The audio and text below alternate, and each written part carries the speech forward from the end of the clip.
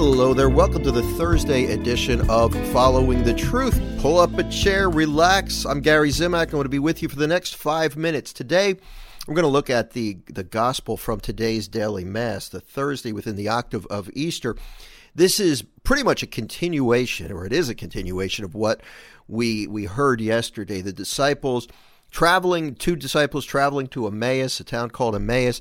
They were walking along with Jesus. They were discouraged because he had been crucified. They didn't realize that he was walking with them. And little by little, he made his presence known, and they began to realize, hey, this is Jesus. But they didn't do it. They didn't realize it until after he had already disappeared. So let's pick this up. Let's continue this look at what is happening on the road to Emmaus. And I really like these Gospels that the church chooses for the octave of Easter. So we're going to have another one tomorrow as well. It's a reminder for us, even though we're struggling, even though things are looking hopeless, we may be directionless, we might just not be feeling it. We see these constant reminders of Jesus making himself, the risen Jesus, making himself known to us, letting us know he's with us. He's not dead. He's alive. That is a comforting thought. Luke chapter 24, verses 35 through 48. The disciples of Jesus recounted what had taken place along the way and how they had come to recognize Jesus in the breaking of the bread. While they were still speaking about this, he stood in their midst. So Jesus is coming back. He's making his appearance again. And he said to them, "Peace be with you." But they were startled and terrified and thought they were seeing a ghost. Then he said to them, "Why are you troubled?" Good question, isn't it? Good question for all of us. Jesus speaks, "Why are you troubled? And why do questions arise in your hearts? Look at my hands and my feet, that it is I myself. Touch me and see, because a ghost does not have flesh and bones, as you see that I have." And as he said this, he showed them his hands and his feet. While they were still incredulous for joy and were amazed, he said to them, "Have you anything here to eat?" They gave him a piece of baked fish and took it and ate it in front of them.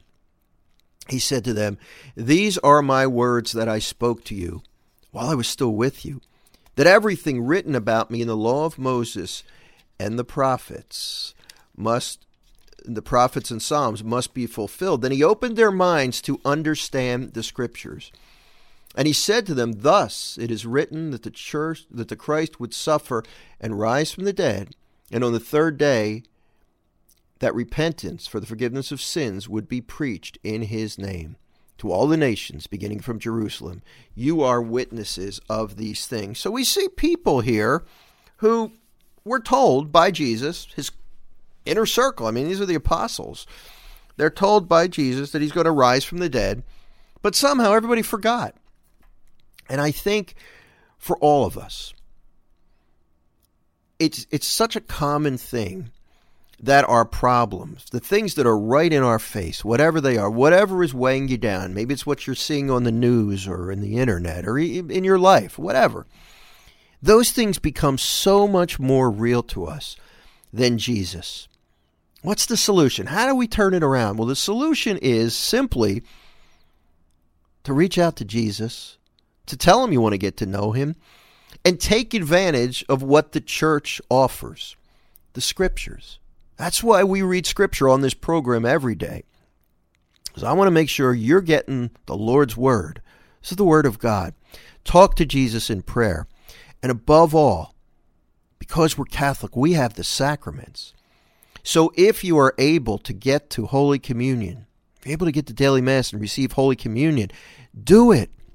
Please make an effort to do it. If you can't go every day, go when you can, in addition to your Sunday obligation. And make sure you go to confession too. Because every time you receive one of the sacraments, you have an encounter with Jesus. And in doing that, you're going to believe more fully that he is alive and that he's bigger than whatever you're facing. We'll talk to you next time.